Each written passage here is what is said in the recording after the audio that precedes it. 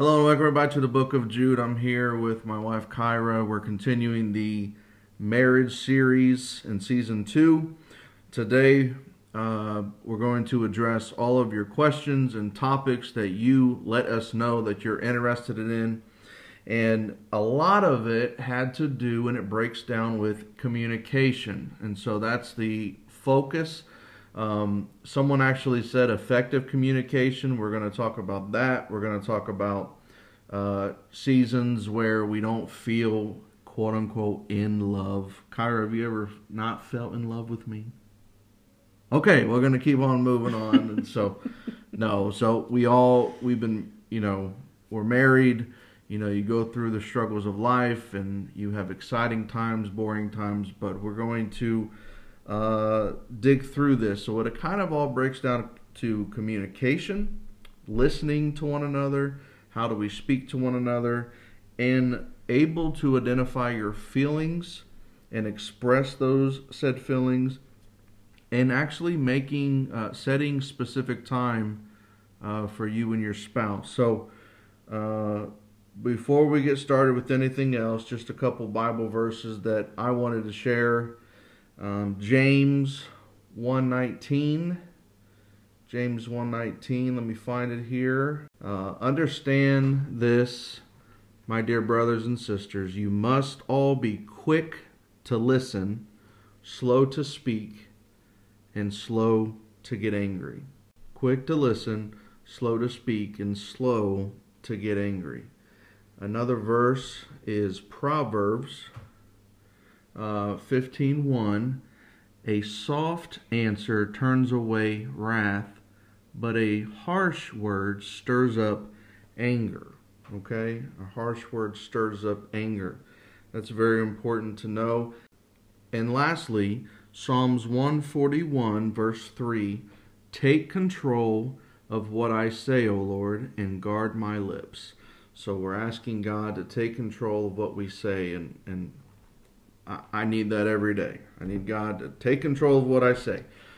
What we're going to be discussing, we have a lot of books here on the table, and I'm going to share all the resources. I'm going to encourage you to actually look them up and maybe even get them for yourself. But something in the book called Extraordinary Relationships. And let me just read this to you. This is how we're going to start this out, because in the marriage, it's very important where you all come from. Kyra and her family, me and my family, how we were raised. What's our story? What's our narrative? So listen to this. It would be difficult to overstate the importance of human relationships. If love does not make the world go round, then surely relationships do. In the worlds of the personal, the family, the world of work, and the world at large, relationships between and among people are critical and decisive force. After air, water, food, and shelter, the quality of relationships most often determines the quality of a person's life. This is true no matter what area of life we consider: emotional, physical, intellectual, social, and often economic. So I'm going to post later, look for it at Book of Tim Jude on Facebook. On the Book of Jude Facebook page, I'm going to post a video that's called the Bowen Family Systems Theory. It's going to in a simple way, explain what that is. And the Extraordinary Relationships book is based off of Murray Bowen's Family Systems Theory. It's very important. It tells you a lot. It kind of makes us understand where we come from, right? So if I come from a household that was always quiet, that never yelled or anything, and Kyra came from a household that screamed and yelled, and I'm not saying that's true, I'm just for an example. I'm coming into the relationship with my narrative, and she's coming into with hers. And so some questions that you would like to ask yourself and of your spouse or even potential spouse, this is important. This is why we say know the family. It is, well, I'm not marrying the family. Well, in a way you are, because that person is bringing some stuff into the relationship. So here's some questions. In your family of origin, how were disagreements handled? That's a good question. How were disagreements handled? You want to ask that of yourself, and you want to ask that of your spouse or your potential spouse. Number 2, have you adopted those patterns or reacted to them? And number 3, how do your children or nieces and nephews handle disagreements? And so Kyra and I brought our narratives into the marriage, and we've had 18 plus years to iron them out. And now we have 3 children that we have already been observing. How do they handle disagreements? And that, Kyra, that's a great question. I mean, we're 2 people coming from 2 different places. I feel like we tried to learn from both ends what worked and what didn't work. You know, from him, from me. And we've just, probably like most people, you know, and then you try to formulate what you think is best for your children. And we know the things that don't work. And so we've tried to obviously steer away from those things. And then we have said, okay, this did work. And then there might have been different situations where we didn't really know. Maybe it was something new. You know, for example, technology. Our parents didn't deal with technology with us when we were younger. So, you know, when it comes to new things, I think, you know, sometimes it is trial and error. You try different things. But when it comes to conflict, you know, we have a couple of friends that have teased with us. I mean, you know, they're all lightheartedly, but, you know, because we have a feelings wheel, which we'll talk about later. But that's actually something that we learned as adults, married, and we've now applied to our children. We've been trying to teach them, you hurt my feelings, so we're gonna sit down and talk about it. But we teach that to our children, to communicate well. Tell your brother, tell your sister why you're upset. What did they do that made you upset? And anyway, we have this feelings wheel that has all these different words. And we show it to them so they can find other new words that maybe they didn't even have in their vocabulary yet. Instead of I'm mad, it could be disappointed, you know, or frustrated, or it's really teaching them to learn how to communicate well, and not yell when I'm angry, say mean things when I'm angry, and really respect one another and listen to one another. And so we've been doing that more now that they're older. Yeah. You know, of course, when they were younger, we always tried to do that in a different way, obviously, because they were little. But you know, but we'd always make them talk it out, hug it out, you know, and move on. But we never brushed anything away. We always tried to acknowledge everything, because, you know, to us, you know, someone taking their stuffed animal might be minor, but to them, it was upsetting. So we always tried to honor their feelings, you know, and how they felt. And this is important for our kids. There's an oldest, there's a youngest, there's a middle. They're different sexes. So we have 2 males, 1 female. And this is important in my family system and Kyra's family system and yours, of course. So what was your gender and rank position in your family? Were you the older brother of brothers, younger brother of brothers, younger brother of sisters, older sister of the only male, the only female, twins? I mean, what is your family system? What is your narrative? What was your rank and position? That specific rank and position is for you, and it's going to affect you the only way. It's not going to affect someone else. And so then you have to, after you realize what that is, you look at your functional position. Go ahead. I was going to just say this is all still in the book, Extraordinary Relationships. Yes. What we're talking about right now. Your functional position, were you the quote unquote good one, the rebel, the sick one, having symptoms throughout life, and the caretaker, the family therapist, the comic, the star, the favored child. I mean, if you had siblings, I mean, you could probably say, "Oh yeah, that was this person," or that was me.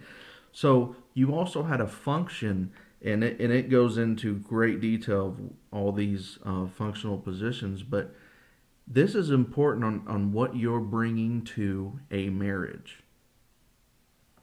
The other thing is, I got triangles here. So again, these are all examples. When Kyra and I have a disagreement, we don't triangle others into it. But this is a common mistake that most honeymooners or newlyweds, I should say. Yeah, I was going to say newlyweds because I think we learned quickly to not do that. But I remember times where I did that when I was, when we were first married. I had no idea you did that. Who in the world did you... Let me tell them what triangle is. So me and Kyra are disagreeing, and apparently Kyra goes and calls or contacts... My sisters. Yeah, her sisters, and triangles them into our situation. So this is different than seeking advice or something. Right. Okay?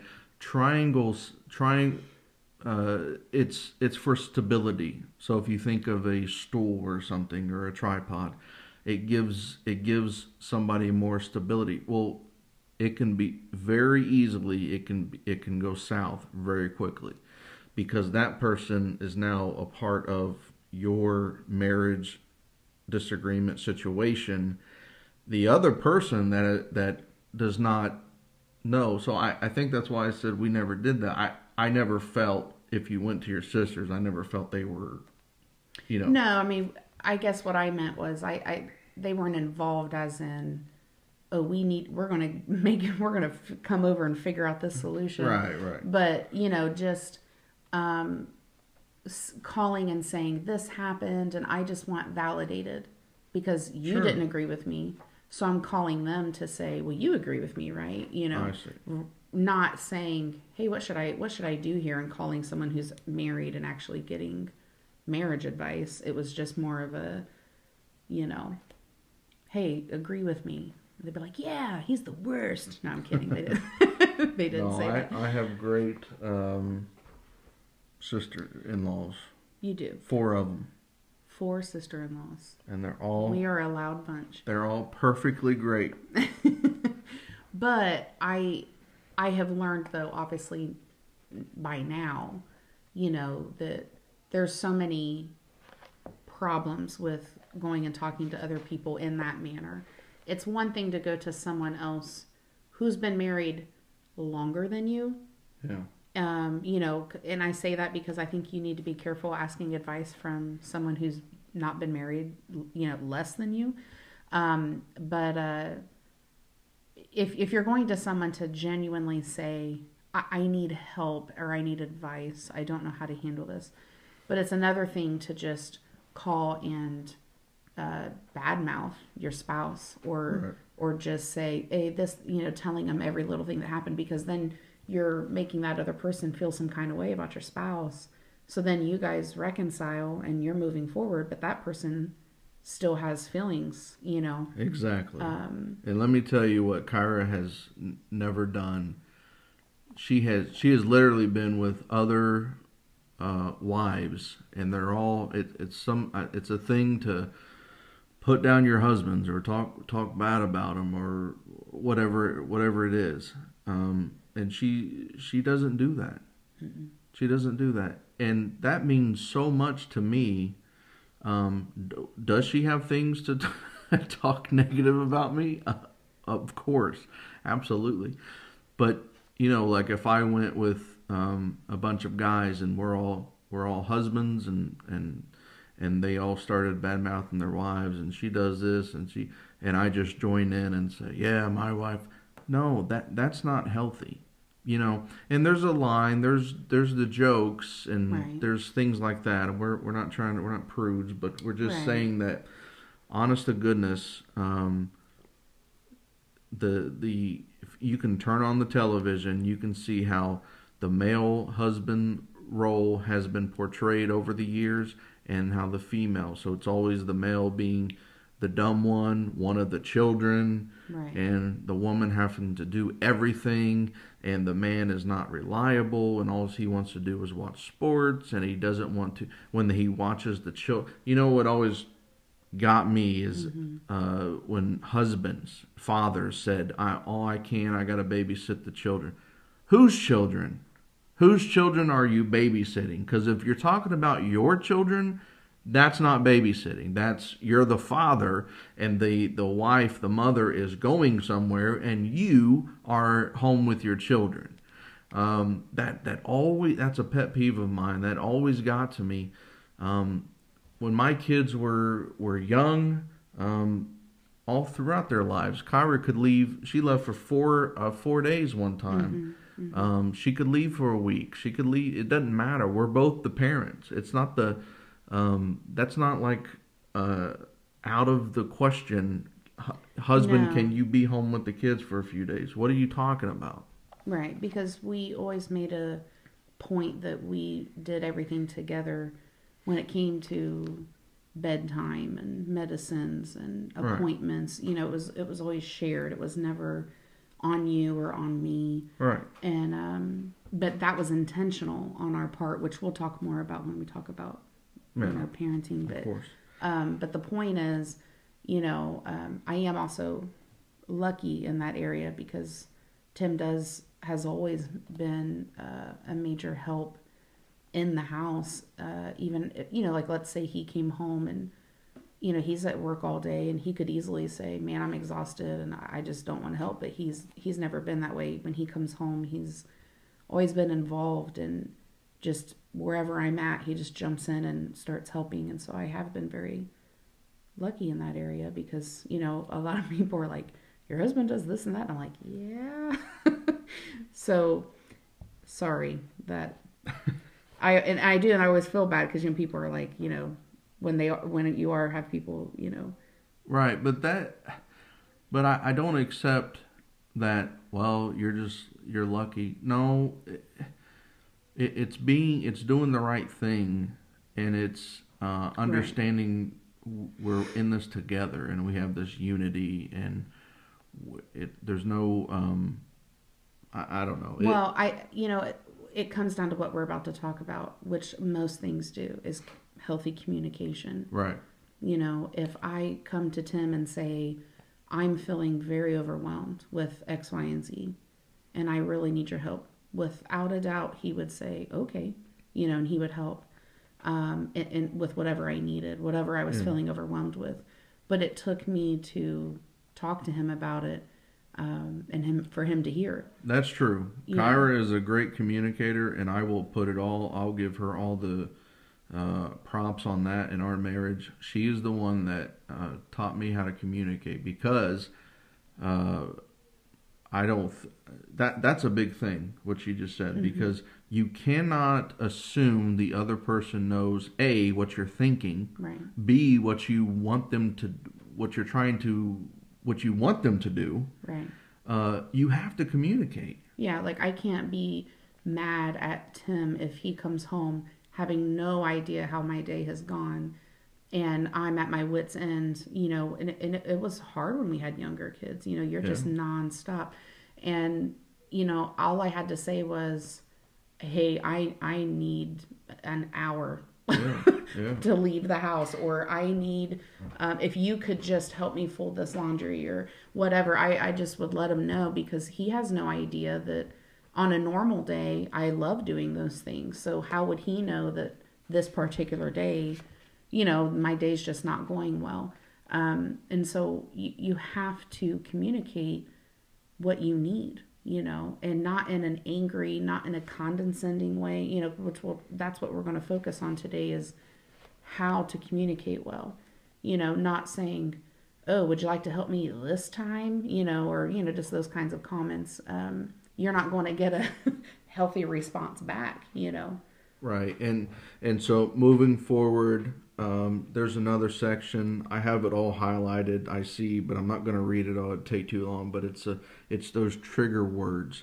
It's those words that like I know if I say a certain phrase or words to Kyra in the heat of the argument, that's going to send her to the moon, right? And then vice versa. Oh yeah, we know the buttons. you know this Don't person. push the buttons. Yeah. But you know what buttons to push, and I'm good at it. Tim's very good at it, and I am a sucker for falling for it every time. Because you think I would gain composure by now. But I haven't. I will make someone cry by talking just like this, not raising my voice, Never but I know the voice. words to say. Yeah. I will make you cry. But that's my sinful nature. But anyway, that's Tim in an unhealthy version. Right. That's unhealthy Tim. So the trigger words, avoid those and don't let the pressure build. That's what Kyra is saying. Like, it's so easy for us to not communicate well, get overwhelmed, become frustrated, and then start attacking the other person. Then we lash out. And that's not fair. Exactly. It's not fair to your spouse. We wouldn't do that to any other person. Well, some people do it to other people, I guess. But, yeah. Usually that's the person we take that stuff out on. And you can't say, well, my spouse is not doing X, Y, Z, when you haven't sat down and told your spouse the expectations that you have. Right. And same thing, if Tim has expectations of me and I'm unaware of it, he's going to get more and more mad each time I don't do it. But I am over here oblivious that I'm upsetting him at all. I need to tell her, honey, I expect you to iron my undies. Right? No. How dare you bring up my trigger word, ironing. Ironing, yeah. No, they need to know. My grandma was the best ironer, like perfection. She could do cleaners quality ironing. Oh, yeah. I have tried so hard. And they are still somehow wrinkly. I don't understand it. She's been in my unmentionable drawers a time or two. Not your underwear. She has so. Oh, you're talking about my grandma. Yeah, your grandma. Oh, I was like, I've not ironed your underwear. No, your grandma. Yeah, she did. When she would come out, we're in the army, so we're in all these around the globe, and she would come out, and at some point, every visit, she would go in my drawers, your underwear and socks, drawer. my unmentionables, and then she would yell at me, "Why these got holes in them? Tim, you ought to be ashamed of yourself. What if you get in an accident on the way?" Oh, I'd make her mad, and she'd throw them away. She would say, "Go buy new underwear. Go buy new socks." I'm like, Grandma, I try to tell him. He doesn't listen. Yeah, but yeah, that's true. She sure did. Anyway, but yeah, I have not mastered ironing. I'm going to have to go to a class. I don't think anybody. Do you iron? No one irons anymore. I know, but now it's just like, why can't I do it? I need the to dryer. be able to do it. The dryers are awesome. You throw them in there, they're good. Yeah, but no one cares. No one that's ironing. I feel like the iron makes it so crisp. Just gives it that edge. What? I don't know. People that I see outside this house are not that important to see my pants need iron. Well, moving forward. Look up genogram. Make a genogram of your family. It's I can't get into all the details, but it'll help you understand you, your position, and your family, and where you come from. It'll also, your spouse or potential spouse will know. That's a good exercise. If you're about to get married, do a genogram and give it to your spouse and explain it to them so they know what they're getting into. Because you know why arranged marriages are so successful? And we're not condoning it. We're not either or. We're just saying that. You're saying. I'm saying the reason, I'm telling you, arranged marriages are successful because, I'm not talking about all the bad, negative aspects. I'm just trying to make a point. The families know each other. The families know what to expect. I mean, think about your marriages and think about the two people fall in love, they get married, and, oh, I don't need to know about their family, and I'm not marrying their family. Now talk to them 5 years later. Did you marry the family? Because I sure did. Mm-hmm. And you sure did. Yeah. You know what I mean? I mean, it's just it's a normal thing. So, moving forward with communicating with your spouse, there's healthy complaining and there's harmful complaining. Mm-hmm. So, it's a myth that happily married people don't complain about each other's behavior. In fact, it would be ludicrous to expect two human beings, I've said this for years, that live together without any complaining. Constantly stifling your complaints is not a good idea. Doing so can cause you to hold on to anger, resentful feelings toward your partner. I really think a lot of it comes down to your approach. Oh, yeah.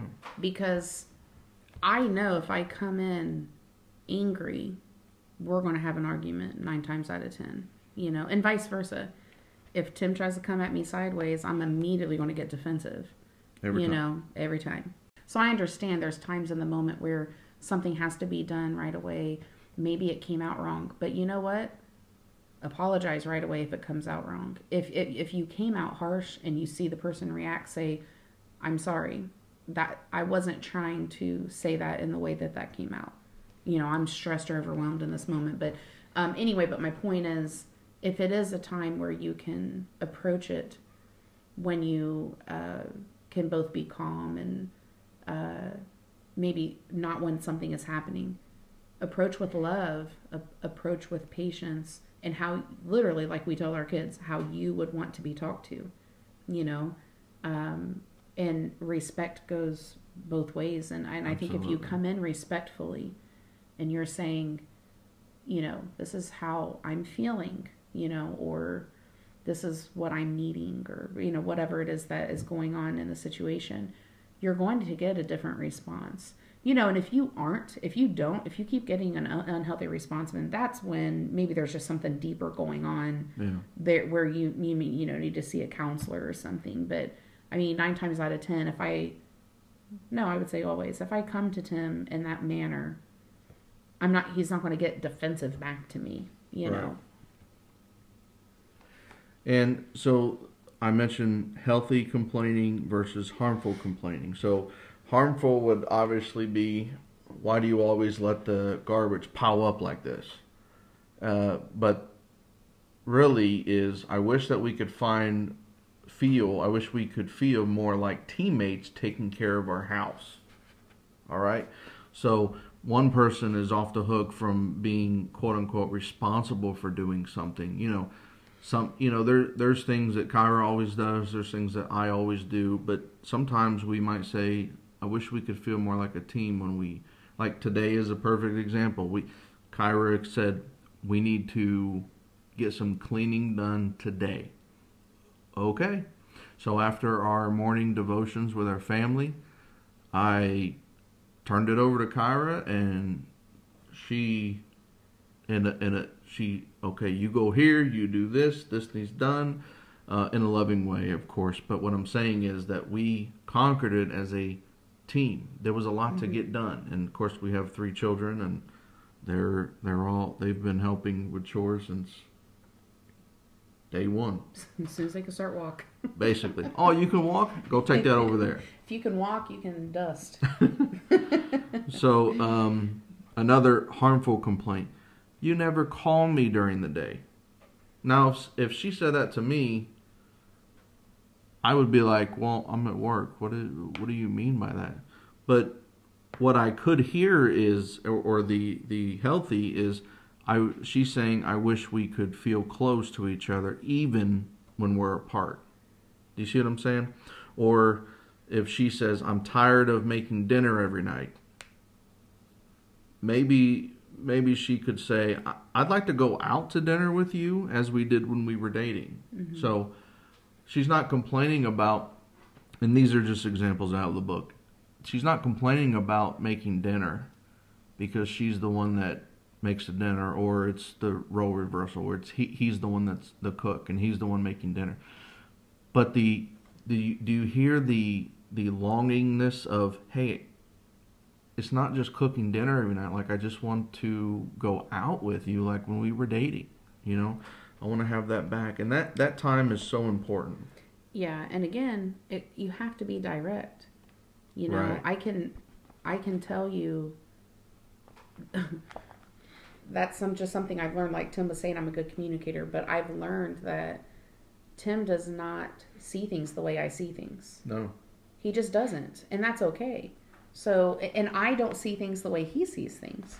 So we have to be direct, Yeah. not passive aggressive, not dropping hints, you know. I just need to be direct in what I want. And if I want to go out to eat, I literally need to say that. Not, I want to drop a bunch of hints, and if he doesn't get my hint, then I'm going to get mad because he didn't pick up on my hint. Well, how could he not, pick up on my hint?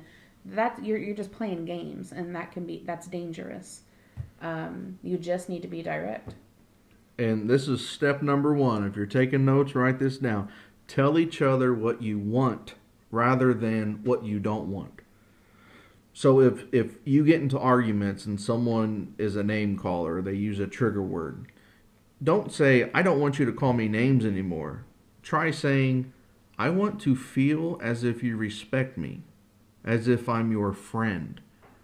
Now, do you hear the truth and the hurt behind the second comment? That person is communicating, I don't feel respected as a person, or I'm your spouse and I don't feel respected as a friend.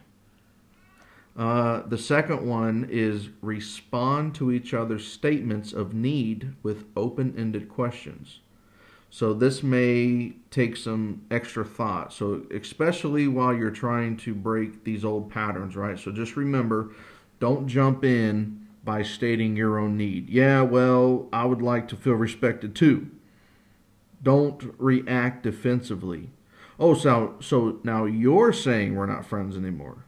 Do you see how that person just flipped the script on what the other person was just saying? That's not the way to handle things. And finally, step number 3 is express appreciation to the spouse who's been listening. So if I come to Kyra, and this is all, and I've shared this many of times, it's the book that says 10 Lessons for Transforming Your Marriage. If I come to Kyra and actually express something and I do it in the correct way, a respectful way, listen, I need to acknowledge and appreciate that she has been listening to me. A lot of times people don't listen to each other. And what did, those verses in the beginning? Listen, be quick to listen to each other. Mm-hmm. That's so important. And recognizing them by saying thank you. When I notice Tim has done something, even if I haven't asked him, have asked him, and he does that to me as well. We still appreciate one another's work, because everything in the home, out of the home, it's all work, and serving one another. So, when he does something, I say, hey, thank you for doing that. I'm acknowledging that he did something, and he's very good about doing that with me as well. It's kind of like you're going back to, and I'm not trying to be disrespectful in any way, but it's literally like what we're teaching our children when they're younger, say thank you, say you're welcome, be kind, acknowledge. Yeah, I mean, acknowledge the person in front of you. It just, kindness just goes such a long way. And again, we're not talking about, deep-rooted issues where you might need marriage counseling with a professional here. We're just talking about your normal living, just showing respect and always trying to give respect. You should be getting respect back if you're giving it. And it's hard. These might sound simple, but it's hard because we get in these patterns of communication. You go back to where you came from, the family system that you were in, and what you bring into the marriage. Mm-hmm. And so we must change habit patterns of communication to better reflect their love, our love for each other. So emphasize that patterns of communication are habits, which date from early in the relationship and sometimes from as early as the family of origin. So number one, patterns of communication will not be changed overnight. Did we figure this out day 2 of our marriage? No. And we're still figuring things out. 2, both partners may backslide. So to discourage each partner from being self-critical or critical of the spouse, ask each other both to give themselves and their spouse the benefit of the doubt. So what does that mean in Christianese? That means grace. That means grace. So this is not going to change overnight, your patterns of communication, your habits. But you also need to give each other grace. And that's something that, again, simple. You give grace to people all day, every day outside the home. The most important person is inside the home, your spouse. Give them grace. Yeah. I know Kyra's given me a lot of grace. And so have you. Lots. No, you're perfect. Increasing ways that partners value each other and decreasing ways they devalue each other. So remember that example. Increase ways that you can value each other and decrease the ways you devalue each other. You don't want to hurt your spouse. You don't want to devalue them. You don't want Right, and if you do, something's wrong. You know, seriously, you need to get help. That should never be the goal of, I'm going to really try to slash this person with my words. I mean, that should never be your intent.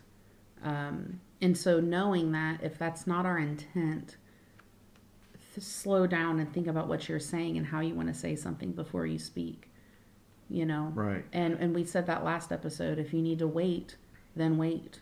You know, it's better to wait than try to apologize for harsh things that you said. And again, simple, but important. Yeah.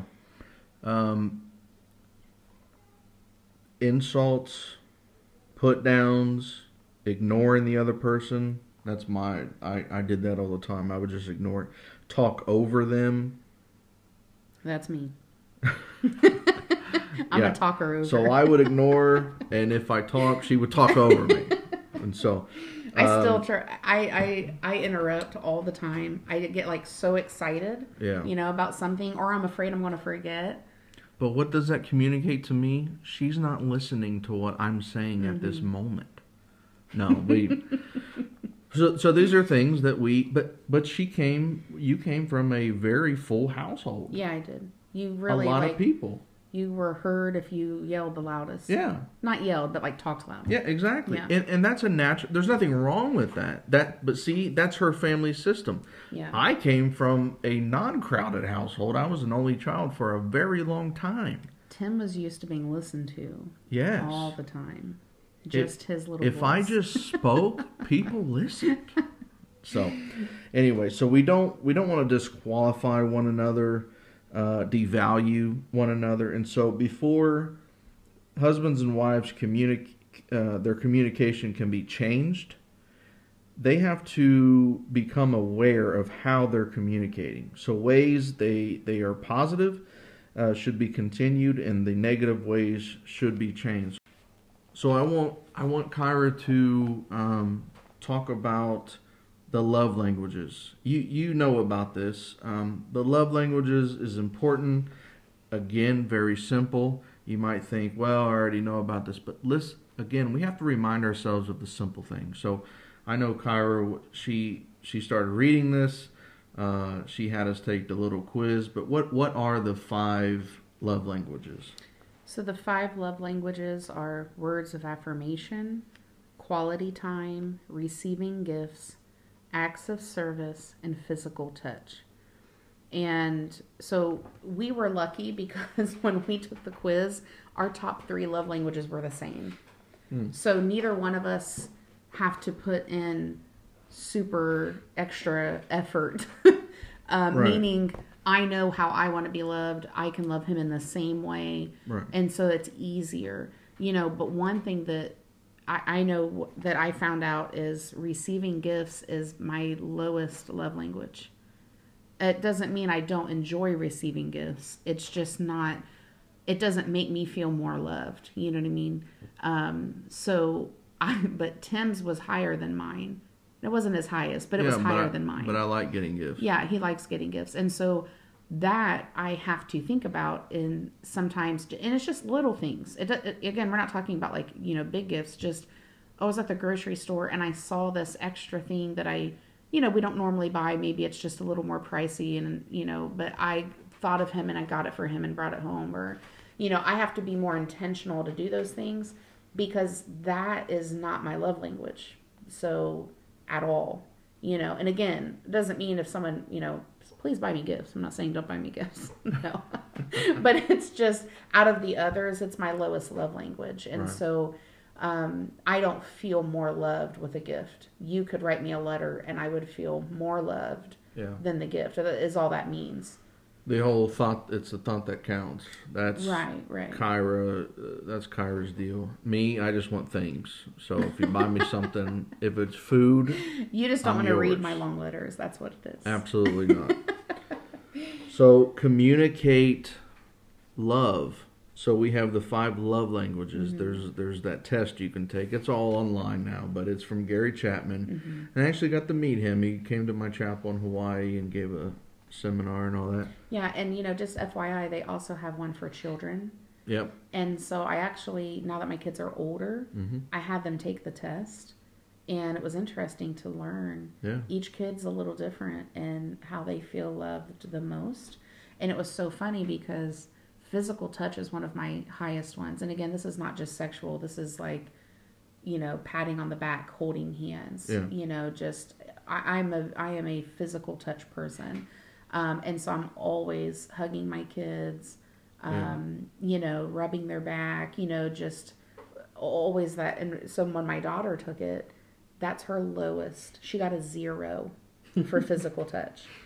And so it was funny because she would, that was something that we would always not argue about, but she would always be like, I don't want to be touched. And I would be offended. Yeah. Like, what do you, like what, I'm some kind of monster? I can't, put my hand on your back, But my daughter's like me, and unless it's Kyra, I don't want to be touched either. Yeah.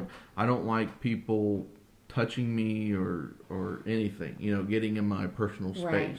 And so when I took that test with my daughter, it made me realize, oh, wow, okay, that's really, unless she comes to me and she wants a hug, which she does, so there's times that she is receiving of that. So it's not like she doesn't, ever want to be touched, but, I have to do it on her terms just to show respect and love for her, because that's not her way of showing love. So I just need to be mindful of that because I'm a very touchy person, so, I'm not kidding. The other night I just put my foot up by her and my foot barely brushed her leg and she jumped, and I'm like, are you kidding me? Yeah. But that's just that's her. That's just her. And so, but the point is, it's good to know, because especially with your spouse, of all people, you want to know, oh, I've been showing love in this way, and it's just, not the way that person receives love the easiest, And there's an easy fix. So before we go to a break, let's just summarize. Get to the root of communication. Habits learned in families of origin are often the root of communication difficulties. Where did you come from? So people grow up within a particular pattern of communication, and they often revert to the pattern when uncertain and or under stress. They'll revert back to that pattern. So sometimes people were repulsed by the communication in their family of origin, and they vow not to repeat those patterns. However, that doesn't mean they can or do carry out their vow. So when they become uncertain or under stress, that could come out. So get input from your spouse. We're going to take a quick break and come back to communication, effective communication.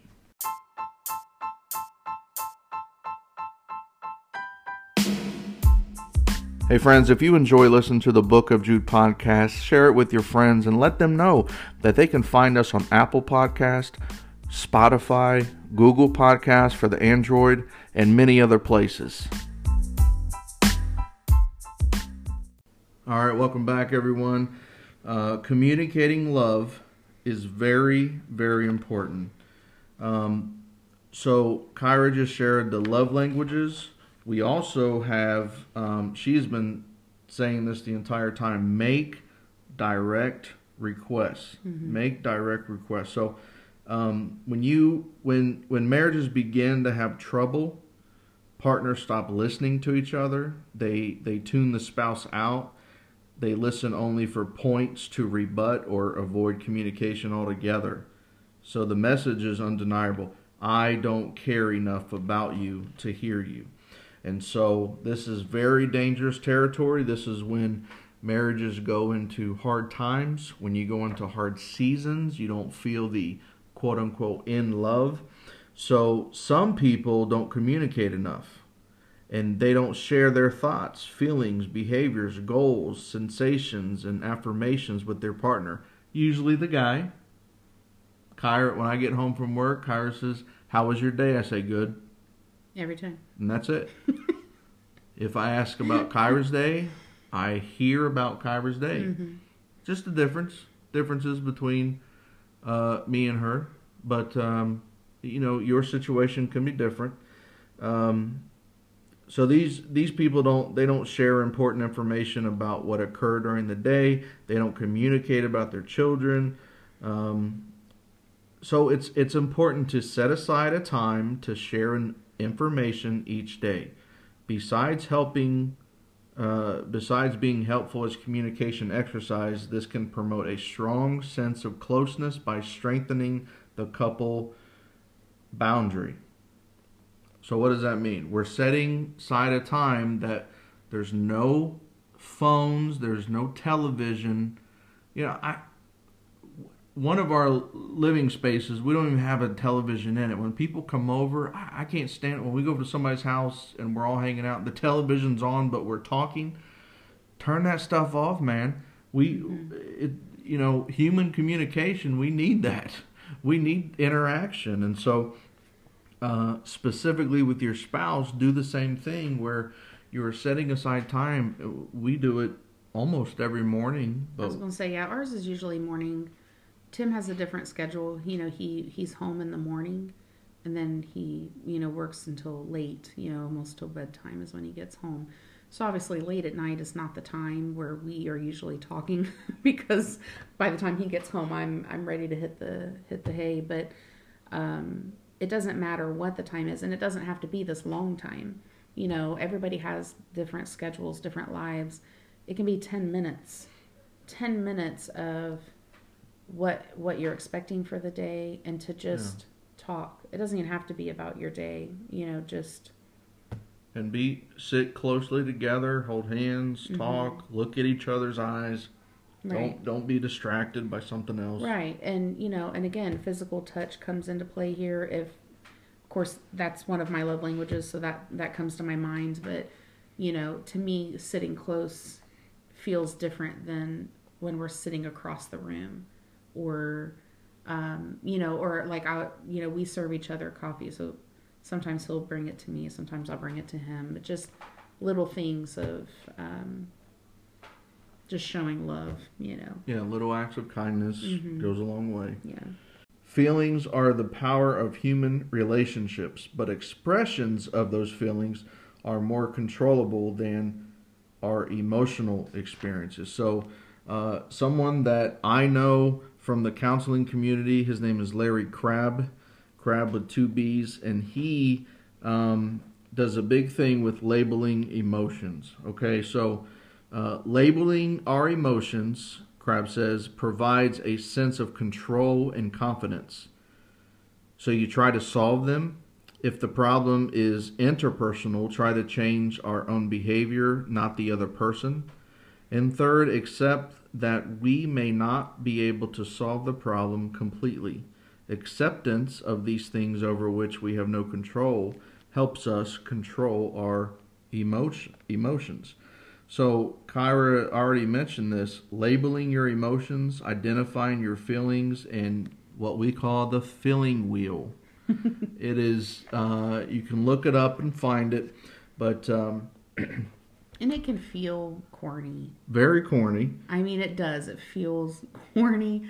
However, it's been works. very helpful, and especially with our children. We've had quite a few times where we were really surprised at the word they chose. Where we were like thinking, we were thinking, oh, you're mad. Right. And they would pick a word that was way, way off. And then we would be like, oh, wow, let's talk about that. I wasn't even aware you were feeling that, Anger could be the broad term, but frustrated, hurt, sad, scared. Mm-hmm. I mean, when you sit down and have an intimate conversation like that with your spouse or just your children, your entire family, and you communicate in love and you're doing it the healthy way, that's a powerful conversation. Yeah. That means a lot more. People listen when a 10-year-old is saying, I was hurt by that, or I was scared when you said that. Mm-hmm. So be slow to anger, acknowledge when you feel angry, think through your goals and determine which goals are blocked by the spouse's behavior. Seek to meet your spouse's needs. Assume responsibility for the goal of ministering to your spouse. Remember, like we said before, your spouse's goals are your goals. And express negative feelings and if doing so serves a good purpose. But if it's hurtful or harmful, don't do it. Yeah, and another bonus of the feelings, you may be surprised at how you're feeling yourself. Yeah. Sometimes I think we need to really be honest with our own self and say, why am I so upset about this? And sometimes things come down to pride or something else that you're dealing with in your own self, and that's not really fair to take out on your spouse or your kids or anyone else. So sometimes you need to really, IDing your own feelings. Sometimes we're always trying to figure out how the other person feels, but, or the root of why you got upset in the first place. Are you upset about what happened, or was there something deeper and that's why you were upset, Yeah, this is important that you identify your own feelings. That is what's important, because if you don't know how you feel, forget about trying to figure out the other person. Yeah, the other person might have the same issue as you, but to know and label your own feeling is paramount when you're dealing with human relationships. And so when you are attempting to ID your own feelings, you can ask yourself certain questions. What physical sensations am I feeling right now? Do I feel tension or discomfort in my jaw, throat, neck, chest, or other parts of my body? Is there an emotion linked to this feeling? Is it anger, sadness, or fear? What can I say to my partner about what I'm experiencing right now? That is so important to label your feelings. So one way to produce a sense of closeness is to have partners talk about things they value. So we're moving into better communication, communicate love, and talking about things that produce and promote feelings of closeness and intimacy. Make time for each other physically. Yeah. Set time. We talked about the daily conversation. Set time for that. Set time for each other for intimacy. Set dates. Go out on a date. It's hard when you have younger kids. We just came into this new season where we're like, man, we can go out on a date. We don't got to worry about stuff. Yeah, we don't have to get a babysitter. Yeah, no babysitter. Mm-hmm. No extra money. We can actually go out and enjoy ourselves and not think the worst of what's happening at the house. And so when you guys have these dates, when you guys have this alone time, share pleasant memories, shared times of emotional bonding, the vacation you took, or that restaurant, or that special event. Memories of mutual accomplishments. So for me, Kyra is supporting me in my school and my education. I couldn't have done it without her, so it wasn't just my accomplishment, it was our accomplishment. It benefited our entire family. Share when you talk about your favorite television shows or your movies. Kyra and I like to watch certain TV series together. That's what we do, each other's goals and dreams. Not just my goals and dreams, but my goals and dreams for her, and vice versa. So couples, you will grow in intimacy by establishing bounded or protected time in which they reserve for each other and do not permit interruptions from children, phone calls, or other distractions. Mm-hmm. And this permits an avenue for regular communication. And so to me, this answers the question, what to do when you're in seasons where you don't feel in love. You have to put in more effort. You have to put in effort. You have to make time for your spouse. And that means physically as well. If you're having those feelings, ask yourself, are we being physical with each other, intimate with each other, I guess is the word I should say. It's hard to not feel intimate if you're being intimate with one another, and not that that's the only solution here, but to me, it's a big part of it. That's how you start to grow distant. Yeah.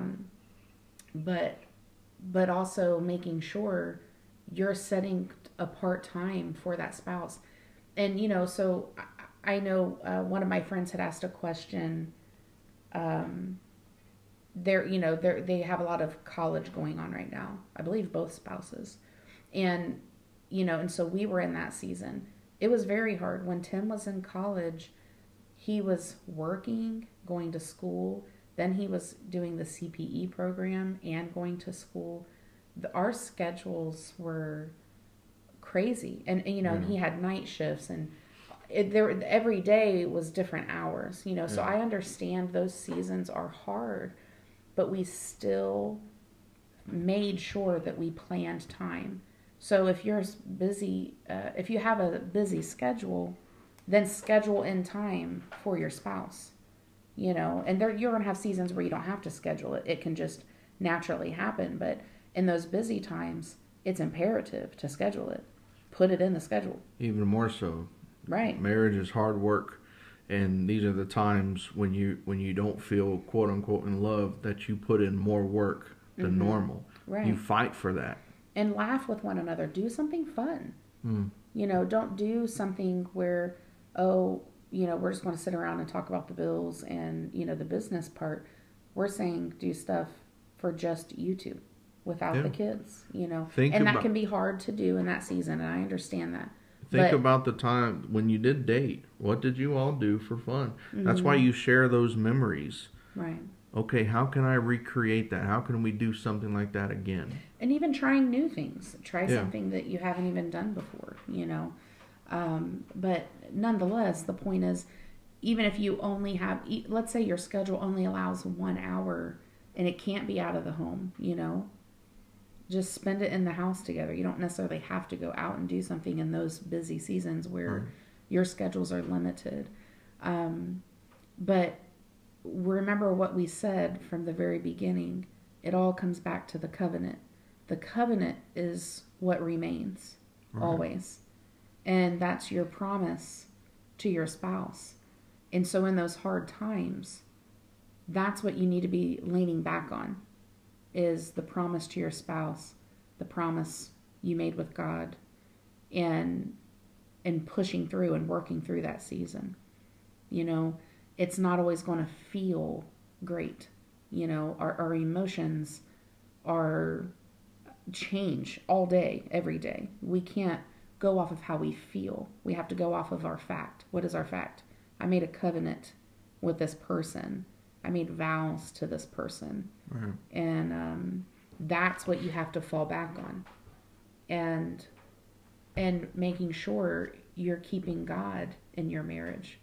So sometimes people are waiting for the feelings they used to have to come back.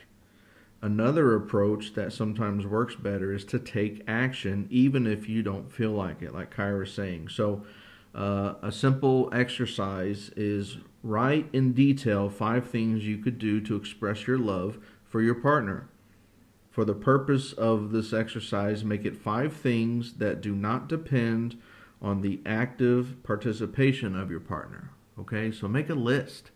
For the next 2 weeks, do any of the 5 things each day with your partner. If you get ideas for more than 5 things, feel free to add those. But it's awesome to see different ways you can serve your partner. Remember, it's not about you. It's not about, just like Kyra is saying, well, I wish they would. You do it. You make the first step. And again, it's going to sound cheesy, but that book, The Love Dare, is filled. You don't even have to read it. It's just filled with daily things to serve your spouse. And if we start thinking that way, to taking each day as an opportunity to serve our spouse, think about your marriage and how that season of not feeling in love is going to change. All right, so to sum up this important episode, a lot of things come down to effective communication and how we communicate in love, non-harmful but helpful complaining, as we talked about, and serving one another. So we took what you suggested and we kind of put it together into this episode. We didn't address every topic specifically, but if you really think about it, we covered it because dry seasons, communicating, not feeling in love, doing life together. I mean, that is all a part of this. The mundane, exactly. So for a marriage, a godly marriage, number 1 is God. And as you lift Him up, He will bring the both of you closer together. So seek Him directly, seek Him through prayer together, seek Him through prayer separately in your own walks. But the union as the body of Christ, the marriage being the one flesh, the cement, as we talked about, that glue, that cement that holds you two together, that's the most important thing. So God and your marriage should come, it's almost like God, marriage, and family, meaning the children. You have to protect those things. And your marriage, the two people, the two of you are should be the most important people in each other's lives. And so that is so intimate, that is so sacred and special, and that's worth working hard for, that's worth fighting for. And we know that a lot of marriages struggle, and I believe that effective communication and everything that we talked about in this episode can help drastically. As always, I'm going to put the resources online, the resources we used. I encourage you to get it. I encourage you to make a genogram. I'm going to share the video on the Bowens family systems, knowing where you come from, what your narrative is, what your functional position was, and your origin, your family origin. So thank you so much for listening to the Book of Jude. As always, Facebook, Instagram, @Book of Tim Jude. We will see you next time. God bless.